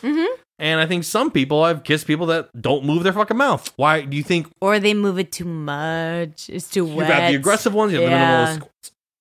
I just think everyone should. I think there's a thing that's good kissing. I would love to have girls on this podcast that I've kissed to be like, hey, tell me, like, I'm a good kisser. I believe that. Yeah. That's a weird fucking thing, but I believe that. That's not weird I don't at know all. if that rant makes any fucking sense, but I felt that way about myself.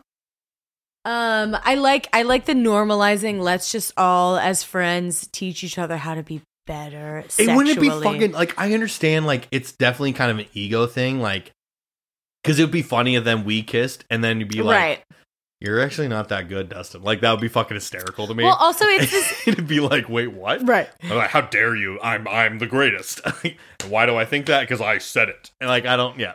But I think that makeout sessions are similar to sex, where it's like it depends on the people involved, right? You have to like mold to like whoever you're talking. It does to, but or like hanging out. There's definitely a good way to do it. Yes. And there's ways like I can adapt. You can adapt any kissing style. Totally. But like I remember one girl like came in and just literally bit my lip, like jawed fucking. I was like, what are you doing? Yeah, no. But in the moment, you're like, I want to hook up. So right. You're like, I'm like, this why is the okay. fuck? But like, no one should be doing that. Your friend should have told you that that's wrong and you shouldn't fucking do that. Yeah, no. So if we all worked as a fucking team, no one would have bad kisses all the fucking time.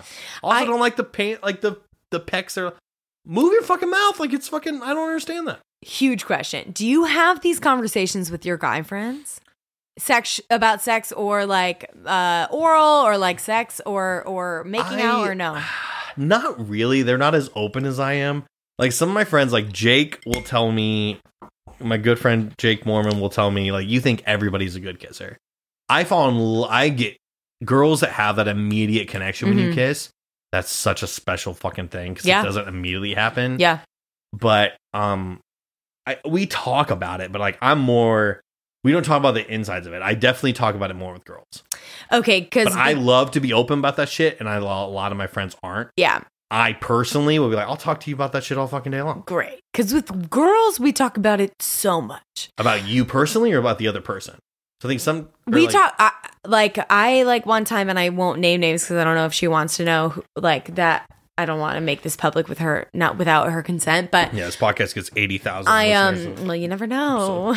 I could make us famous. You could. But I had to FaceTime someone that was a few years younger than me about giving a blowjob correctly, and I did it like on a banana that I had in my kitchen through FaceTime. No, you fucking didn't. You did that?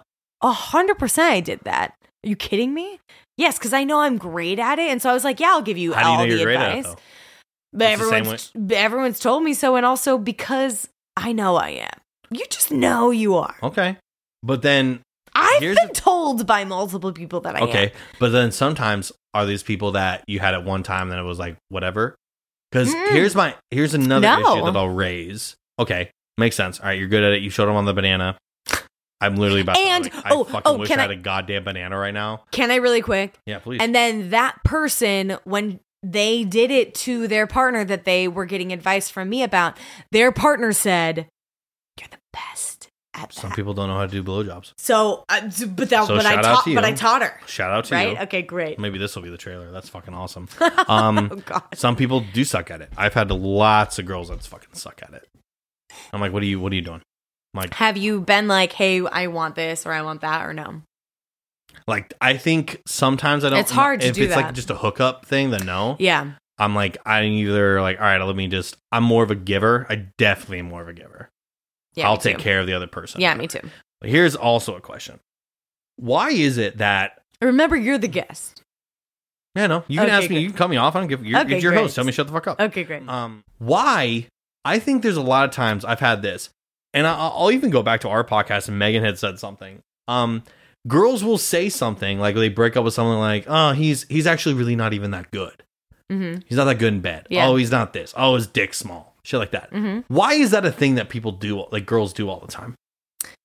You think that only girls do that?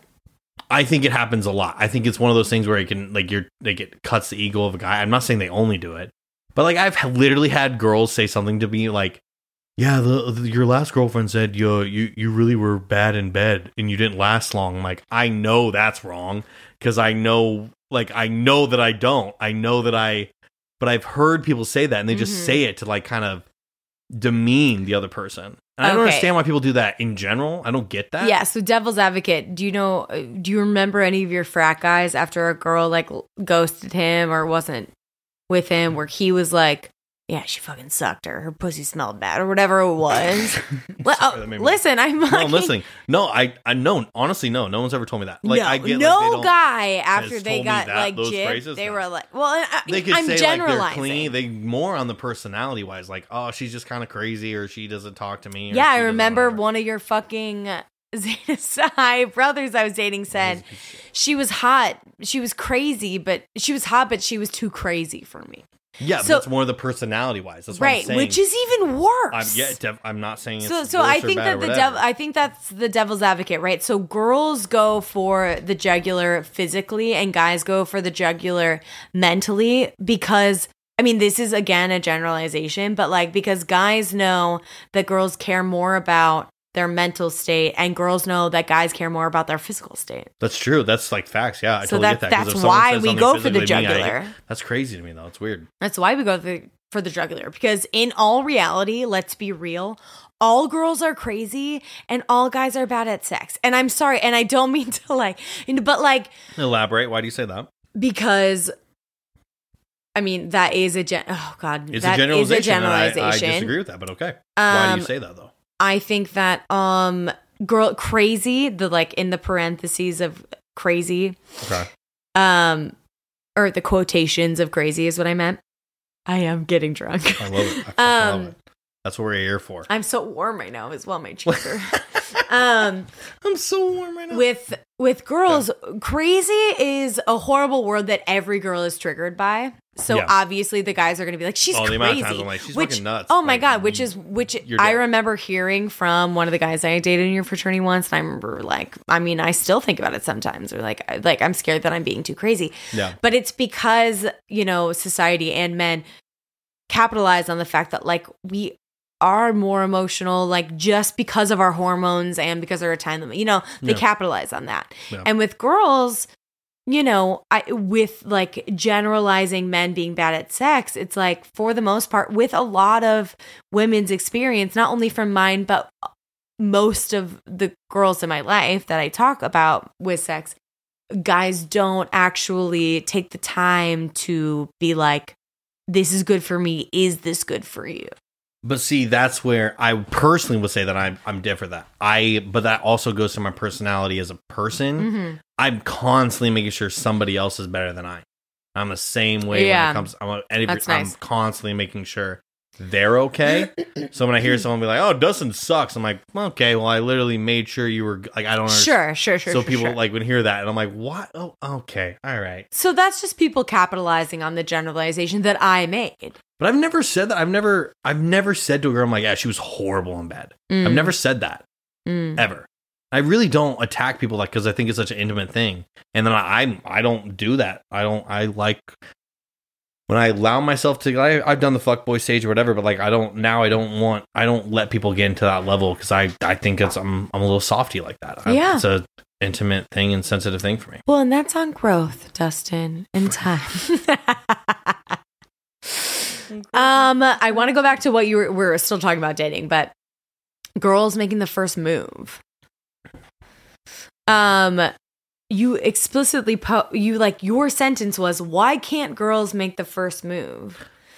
They can't. They can. And they can. I'm saying did. In my experience, they haven't really. One time, I would say a girl came up to me and it was the best shit ever. Yeah. Because I felt, it was the hottest shit ever because she was taking charge or whatever.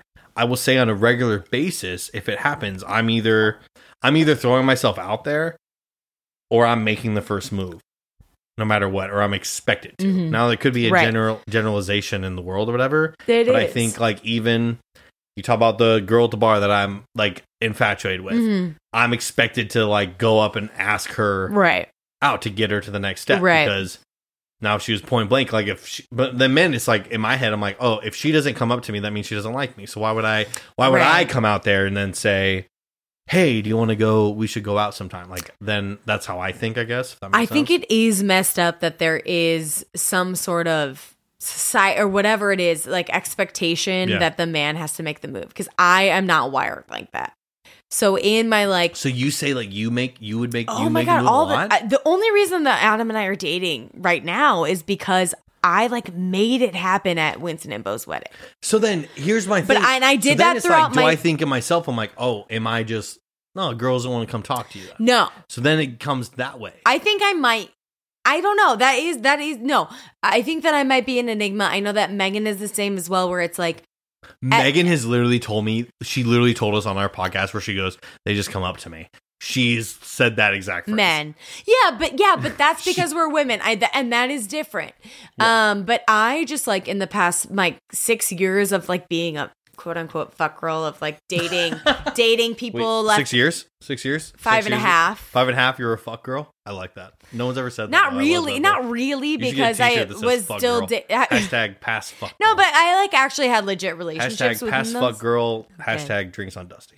But any relationship that I had in those 6 years, I made happen. And I made them okay. And I love that. That's fucking awesome. It was great. And I think that's great for me. And I'm very happy for me. And so I need you to find someone that will do that for you. I do too. Well. That'd be fucking great. But it is hard. I do understand the ideas a woman in New York, the stress of being a single woman is probably just as hard as being a single man. But just like I would just like put my number on tabs all the time. Maybe they would text me. Most of the time they didn't. But just like, I just started putting myself out there to the point that it was embarrassing. But I think.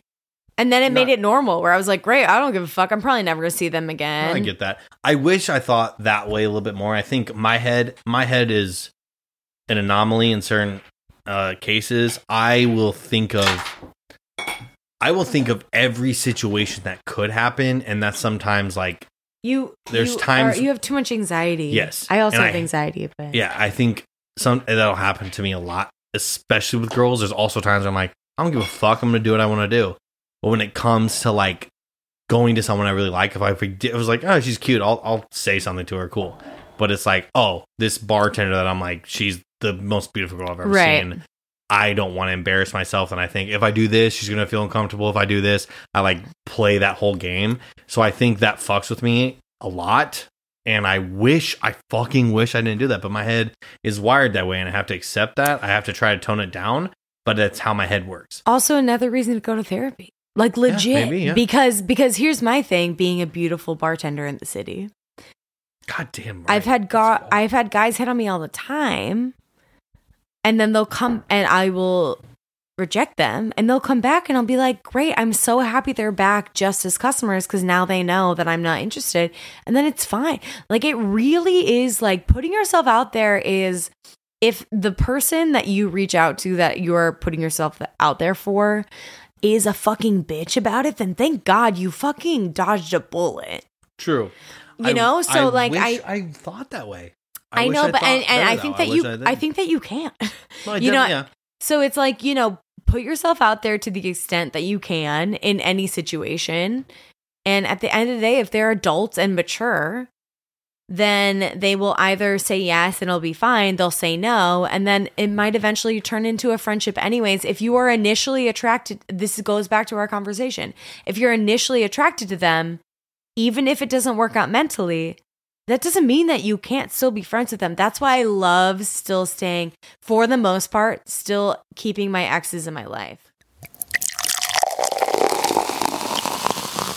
And I have a question because you wrote down, nobody listens to other people ever. Yeah. That's an exaggeration. I know, but where did that stem from? It stems from I've talked about this on my solo ones where I just think people don't. It goes back to the fact of people want to talk. Mm-hmm. They'll ask a question, but they don't really care what they're asking. They just want to hear. They want you to listen to what they have to say. And I think a lot of people don't. My belief is that a lot of people just don't want to truly listen to people. They truly just want to talk about themselves. Mm-hmm. And I think if people in general, with everything that's happening in the world, or whatever, if you truly were wanting to listen to somebody, I just hear so many times and it's like, I just get shut off. When I hear somebody ask me something and I can tell they don't care about my answer because I know what it is, because I'm a person that truly wants to listen to what you have to say. When I see somebody ask me something, but all they're doing is waiting to tell me their thought. Yeah. It's one of my biggest pet peeves. I'm just like, why would I engage with you? And I kind of to my point now, I just kind of shut those people off. I know what you're trying. I just don't care. I'm like, all right, cool. You don't want to have this conversation with me, so I'm not going to give you any more than the bare minimum. Yeah. And I think a lot of people do that, and it's really frustrating. I just don't understand that. And I could be an anomaly. I think that's a special, I'll give myself credit. That's definitely a special skill that I have. But I truly want to hear about, when I ask you what your day is like, how are you doing? I want to actually hear about it. Yeah. But so many people are like, oh, how was your day? And then they look away from you. And then you're telling them about their day, and then they just yeah, and then I ran into Charlene, and I'm like, you clearly don't care. Damn it, Charlene. Fucking Charlene. You clearly don't care what I'm saying. So I just don't understand that, because I just think it's like a lost art in the world, and it frustrates me. And I just don't like it. Pisses me off, actually. That's great. I agree. Do you think I'm a good listener? I mean, I think... Absolutely. Do you think you're a good listener? Yeah. Yeah? I think you are, too. Great. No, I think that we both are. And that's probably why we also get along, because I know when I'm telling you, you're connecting with me. Yeah. But I know people that when you talk, they're just waiting to talk again. I thrive off of connections, and you do too. You even put that. We both both do. That's probably also why we're so close. We you even put that in your question, which also was cool that you put that, because sometimes that's sorry. I literally just watched her. Julia, we're on a podcast still. I forgot. We had a talk where I told Julia, I was like, the one thing you can't do, you don't get too far. And then she leaned back. She got chilled. You can lean back that far. No, I know, it's fine. Closer. No, it made me laugh though. You just were like, oh shit. I'm like, it doesn't fucking matter that much. But I thought that it was cool that you put I love connecting with people. Yeah. Which is something that I also am like that. That's why I like bartending. We're like the same people that. Yeah. I want to connect with people. Yeah.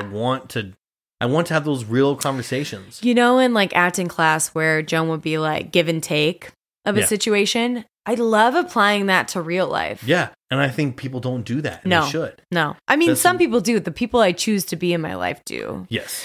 Which is why I love everyone in my life right now. Yeah. Do you think, even, I'll say getting older, but I think we've had those talks where I'm like, I want the people in my life that are feeding me what I want. They're feeding me the energy that I need. And I don't want to deal with the other bullshit. I'm one of those people why would I talk to someone that's not going to, I understand I'll say hi, but I don't need you in my life. Yeah. I don't care. But if you're not going to give me the same, if you're not going to give me that energy, the way that I want it, or that I believe should happen, if you're a person that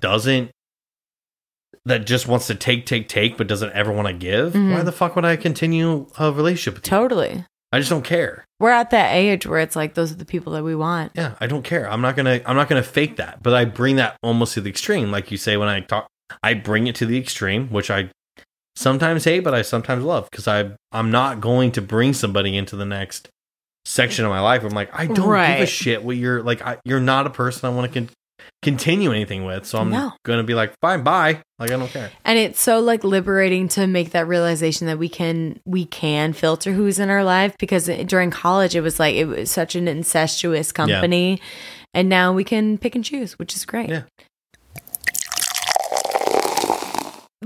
This was honestly the most intriguing thing that you wrote in your form that you wrote. Okay. Was you said, are we basically the same from when we met, or have we grown or changed into different people? And your answer that you wrote was, I think we grow and mature, but we all have kind of had a set personality from the beginning. Elaborate. Sounded semi-smart there a little bit. I think I have this belief that I think that we all have an intrinsic ability, like we're a certain person, right? Like the moment we're born. Yes, I think that there's something that, like, not the moment we're born. Okay. I think that there's a certain. I think what I meant by that was back when you first met me, like when you first met me in college, and the same thing with people when they first met me in high school, or the same thing when people first met me in middle school. I have almost a basic personality trait that's always going to be there. I'm always going to be sensitive. I'm always going to be loyal. That's what's in me. We mature from past. Like, I'm not necessarily the same person that you met my freshman year when I was 21, right? But I'm still kind of the same person that you still know. I've matured. I've dealt with more things in life. I've learned certain things. But I think, it's more of a question to you, I guess. I think the basic beliefs or person that I am, they're the same person, right? I like to think that. I have different thoughts sometimes, but I'm still the same loyal person I was when I was fucking 16. I'm still the same. I want to entertain and make people laugh when I was 16. I'm still the same that way. I've learned other things. I understand and I can adapt to it. But I think we all have the same basic, there's certain things that are just always going to be with us, but we mature and we revolve around them. But if you like broke it down to like the bones of everything, there's still certain things to be like, yeah, that trait or that personality is that person. That makes sense. It does. I was confused by Do you think that? Or no? Well, I was confused. Like, do you think you're the completely different person than when I met you when you were a freshman? Not completely. So now I understand what you were saying. With the question, I was like, obviously we've grown and changed. So I was like, why is this even a question? Makes no sense. Yes, I was. But now I see what you're saying. Yeah, like you're not the same drunk girl that I was picking up when you were a freshman, being like, "Hey, idiot, don't fucking talk to this moron right now." Like, you've grown from that. Well, but you're also still kind of the wide-eyed girl. Yeah, in a good way, in a great way. I love myself. I love that. You love yourself, and you're like, I'm Julia. That's who you are. It's the same way. Like, I'm not gonna fucking be like, I'm a loyal motherfucker. That's to a fault, but that's who I am. I know that's who I am. I see what you're saying. So like, and this is obviously like probably more an American thing, like mindset anyways, but like in terms of like beliefs and morals, I think that they change throughout the years. Yes. I know people that have changed, like moving where or who or where or when. But as a person, I think I've always been a kind people pleaser kind of a thing. But I think I think that to a fault. I think that I was always a people pleaser, and now I'm even more a people pleaser because people have pointed out when I've made them uncomfortable, or I like made them upset. But you're aware of it, so you change it in certain situations, but that's who you are. You're a people pleaser. I think that's interesting. That. I think you're right. I think like at first with that question, I was like, duh. But now I see what you're saying. Dustin. No, now I see what you're saying more so. Yeah, I think that I guess we are all. I just think, there's a certain, almost a layout of who we kind of are a bit, that it's always going to be there. But we change and adapt, which is the difference of people that just don't ever want to adapt to listening to people. But you're a kind-hearted person. I'm always going to be a person that wants to listen to somebody. I've always been that. Yeah. I'm always going to be a sensitive fucking loser that gets heartbroken about shit that I shouldn't be heartbroken about. I'm always going to be that way. What age do you think that starts at? Because I will say, I don't know how you feel. I'm not that religious. And so I don't think it's a religion thing, but that also could be what you are feeling, which is fine. No, but I think, I don't know when it started. I think I just always, my mom was very sensitive. My mom gets very hurt by things very easily. So I always picked up on that. And I think it just carried with me. But there is a way to manage that. I think that I agree with what you're saying is like, we're born and we feel this way. Mm-hmm. But I think the part of adulthood is recognizing what we are and then managing it to the point that it doesn't cripple us to move forward. I think, you would and capitalizing adapt on that. to the situation, but like, I'm still always going to be like, totally. And it's the same way with like, when I'm hurt about something, I'm going to let that because it personally, I'm like, it hurts me. Yeah. Why am I going to pretend like it doesn't hurt me? Even if it wouldn't hurt you, it hurts me. That's who I am. So I'm going to continue to think that and be that. I'm going to be that person. I'm continue to think that way because that's who I am truly. Yeah. Why would I pretend like it doesn't hurt me? I'm going to acknowledge it hurts me. Now, I'm not going to let it affect my daily life anymore like it used to. I'm not going to be depressed about somebody and then not be able to do my job. I know I have to do my job. I'm not going to be depressed about somebody and not be able to go audition and do these fucking movies. Like, I'm not going to be able to do. I'm not going to let that affect me in that sense. Right. But I'm still going to feel that, and I'm going to let myself feel that, and I'm going to be like, if I don't want to talk to that, like, I'm going to feel those emotions. Yeah, you're right. I sound really smart there. Shout out to me. It was great. Kirk wants to know. Okay. Kirk is the first one. Kirk wants to know, why don't you ever post yourself doing leg day? Leg day's not as exciting. Leg days, I don't post myself personally that much on workouts because it's always a selfie thing. It's a quick, I'm not the, like, sometimes I'll do, like, if I'm doing a deadlift thing, but I recently now, because I don't personally think I look the best, but I'm like, I don't, all my things are selfie shit. I just think it's funny. When I post shit, it's just random things that I post. Yeah. Leg day scrubs, probably because I don't focus on leg day that much, actually, Kirk. So that's what it is. Adam wants to know what the original inspiration was for starting this podcast. Connecting with people. I mean, it first started with I wasn't having that outlet to do the creativity that I wanted to, and then my favorite thing to do is, yes, I like to drink, but I like to drink and talk to people when they kind of let their guard down and not let themselves be guarded, really. And they open themselves up, and I truly get to know who a person is. Because I think if you get drunk with me or you drink a little bit with me, you really know who I am. And that's why I wanted to start this, because I wanted to really know who people were. I love that. Yeah, so that's why I started. That's such a great reason to start something. Miles said, "Why?" in all caps. And I don't know how you want to interpret that. Do you want to respond? I'll interpret this way. Miles has listened to maybe one of my episodes, so he can fuck off. We love you, Miles. We don't love Miles. So. Okay. Your little brother Tanner said... No, he didn't. He said... How did you overcome not knowing how to move a mattress? And I want to spearhead off of that by saying... Wait, what? Tanner Sutliff asked, how did you overcome not knowing how to move a mattress?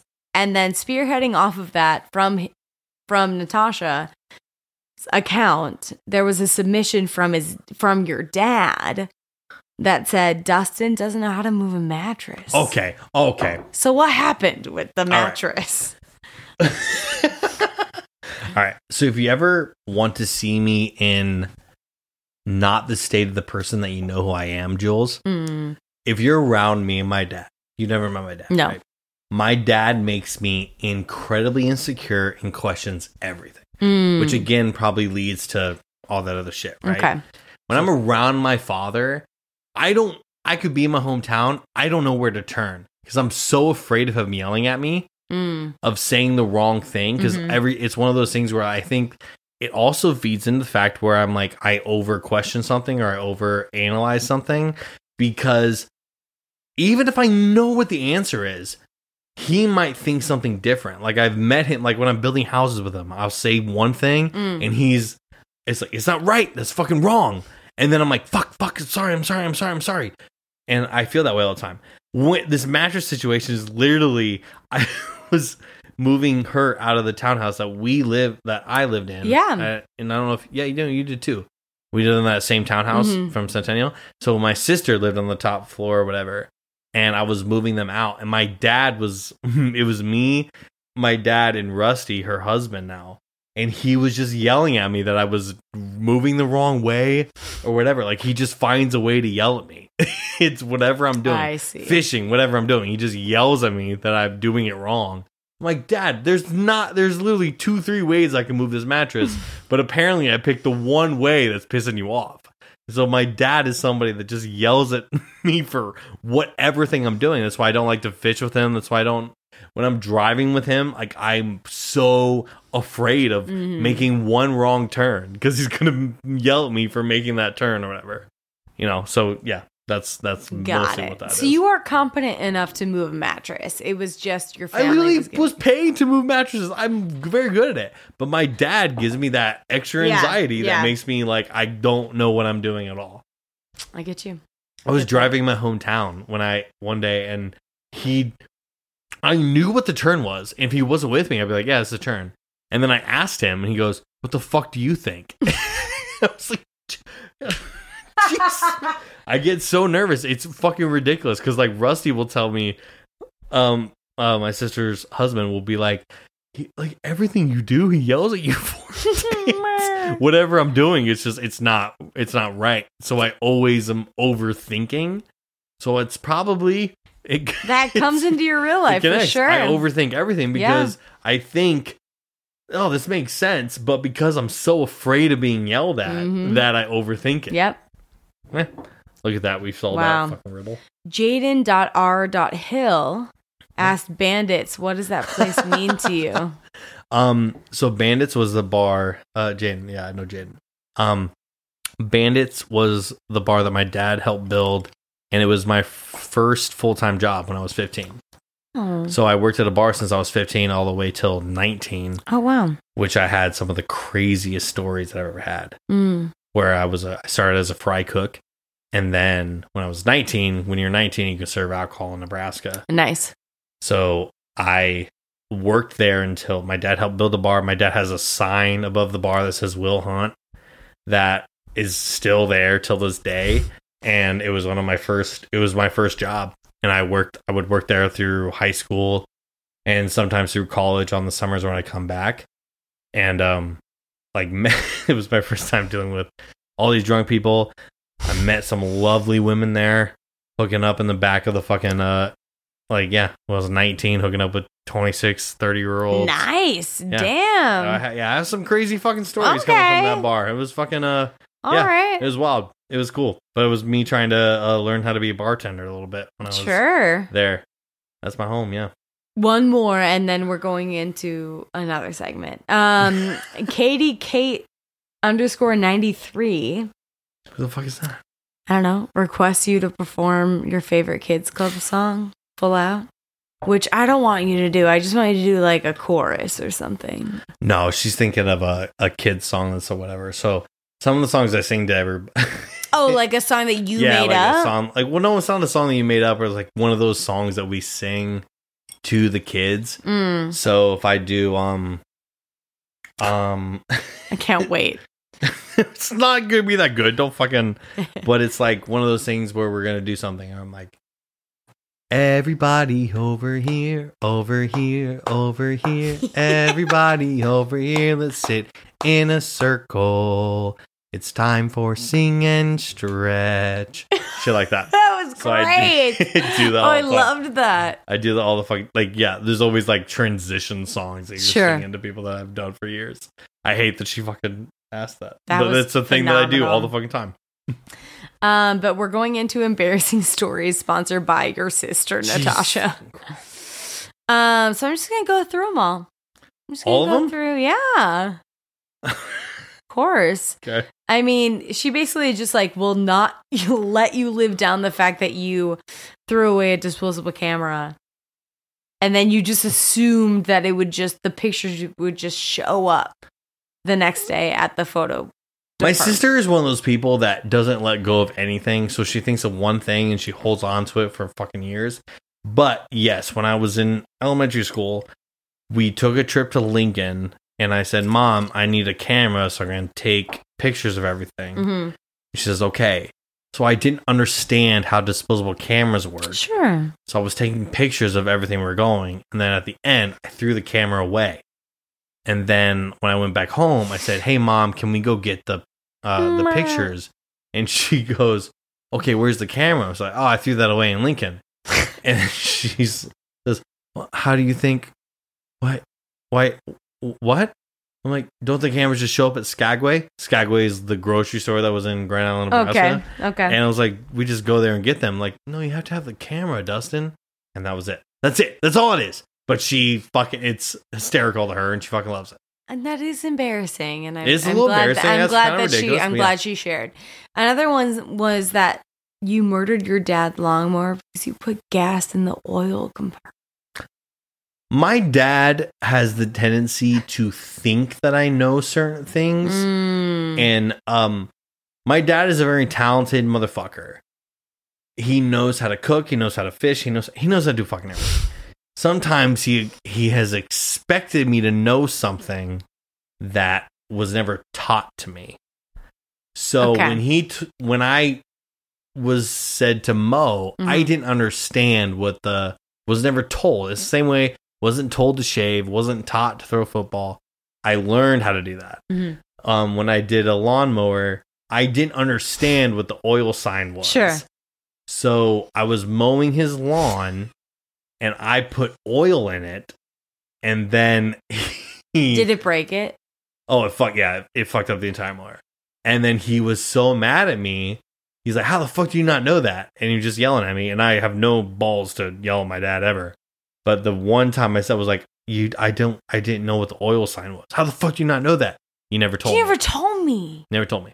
My dad always expected me to just naturally know things, but I think sometimes he didn't realize that he didn't take the time to teach me that. So a lot of things I've learned are from mistakes or things that I did because he never told me how to do it. Another one from Rusty. Dustin believes that One Tree Hill is better than The Sopranos. One Tree Hill was my go-to show back in the day. I would agree with you on this statement. Yeah, I never said that phrase. Rusty's an exaggerator to the highest fucking degree, but One Tree Hill was the best, and I love that. I liked it too. It was one of those shows like I'll probably rewatch it every couple of years. I'll be like, we're gonna watch it, and it's one of those shows with like it's a good one. Yeah, it's a good one, and it's just like a guilty show that you watch. Yes. And you watch it, you know what's going to happen. Yeah. You know the whole thing, but sometimes it's fun to relive it, and it's a thing. Not saying it's the best acting thing. I've never said it's better than Sopranos. Sopranos is a way better acting show. But yeah. I'm so happy. Hey, listeners, we're having the best time. And then after this is over, Dustin and I are going to have a heart-to-heart. It's going to be great. It's going to be so much fun. I FaceTimed Adam earlier, and he said hi to the... Oh, he doesn't care. I'm drunk. But I'm still gonna be a good. What are we gonna cheers to? We're gonna cheers to Jules. Officially, if I ever get married, you will be one of my groomsmen.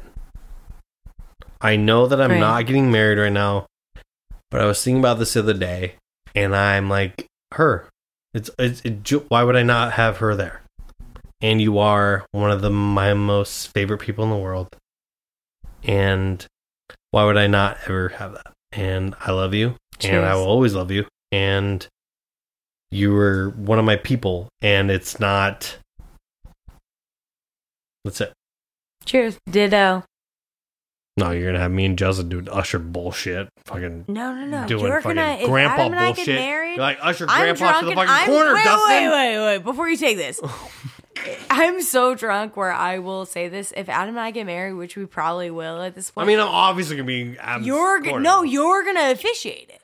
No, I don't want to officiate it. I don't want to fucking... Why? Because it's not the I want you to be thing. on my side, and he wants you to be on his side, so you're going to be... Oh, well, Alright, fine. I didn't think that. I thought that was going to go great, and you really didn't like that. As long as I get a drink during the fucking ceremony, so. Officiating means like being like a fucking fucktard. We are not religious people, so you can do whatever you want. All right, fine. Cheers to that. God. It's time for rapid shots. Adam said the Rock and Luke Combs are drowning, and you can only say one. Luke Combs. Okay, great. Eddie wants to know, which is so funny. My ex wants to know. Eddie wants to know what animal you could take in a fight, semi-even. Wait, I don't even know what edible. That is confusing. It is a little bit. I don't know. much about Semi-even what? What animal could you take in a fight? A hippo. I don't know anything about edibles. I don't know. An animal. An animal. Oh, what? Oh, what would I thought you said hit? Okay. Ask the question again so I can edit this out and make it better. You think it was about animal? You said yeah, that's what I thought. I was like, what are you fucking asking me right now? Okay. I'm sorry, I peed my pants. I'm sorry, that is the funniest. That is the funniest. You can't pee in my fucking bedroom, Jules. I could fight if I was in an arena and I could fight an animal. The animal I would fight would be I could fuck a kangaroo up. My hands are too quick. Cool. Would you rather find true love today or win the lottery tomorrow? True love. Oh gosh. Anyone? If I could find true love today, where it's like it's better than anything you're doing. If it connects that way, then yeah, I would do true love immediately. Mm-hmm. Yeah. If you could pick one Packers player to get drinks with for Aaron 2 Rodgers. seconds. I know. Easy. Aaron Rodgers or Brett Favre, if I could. Oh, good one. I would do Aaron right now Stop. if I could, but yeah. Listen. Yeah. If you could relive 1 year of your life, what would it be and why? Relive 1 year of life.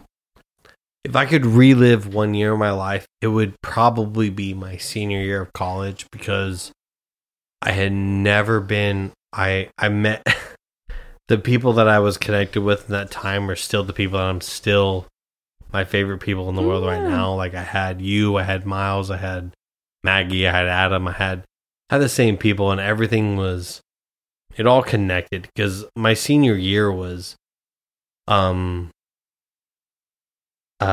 reconnecting year where I was dealing with the loss of my grandma, and that year was just this culmination of getting over that and moving past that, and my entire year was focused on that. And the shows that I did, everything I did was just recognizing her and connecting with the people that mean the most to me, and it helped me get through that, the toughest time of my life. So that year.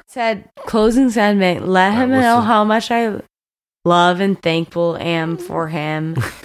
How happy I am that he trusted me to interview him for this happy birthday episode. That was it. I appreciate you for the fact that I know that this podcast is kind of my sanctuary that I let myself be vulnerable at. When I tell it to people, no matter how many people listen, no matter what it is, if it's 430, whatever it is, this has always been my sanctuary. This is the thing that I like to be open about. I let myself be open about. And I appreciate that one of my favorite people in the world will come on and then talk with me, and then knows it's an important thing to me, even if it's like, yeah, it may not get 1,000 downloads, whatever it is. But you took it as a real thing, be like, this is something Dustin cares about. And knowing that I gave you to be like, you are one of my people that was like, yeah, I want Julia to do that. And I love that you took that time and effort to do this, and knowing that it's one of my favorite things, one of my things that I'm open about, and you allowed yourself to be open and you took it serious, and then you were just with me in the ride, and I appreciate you doing it. Of course, I'm gonna love it every second of it.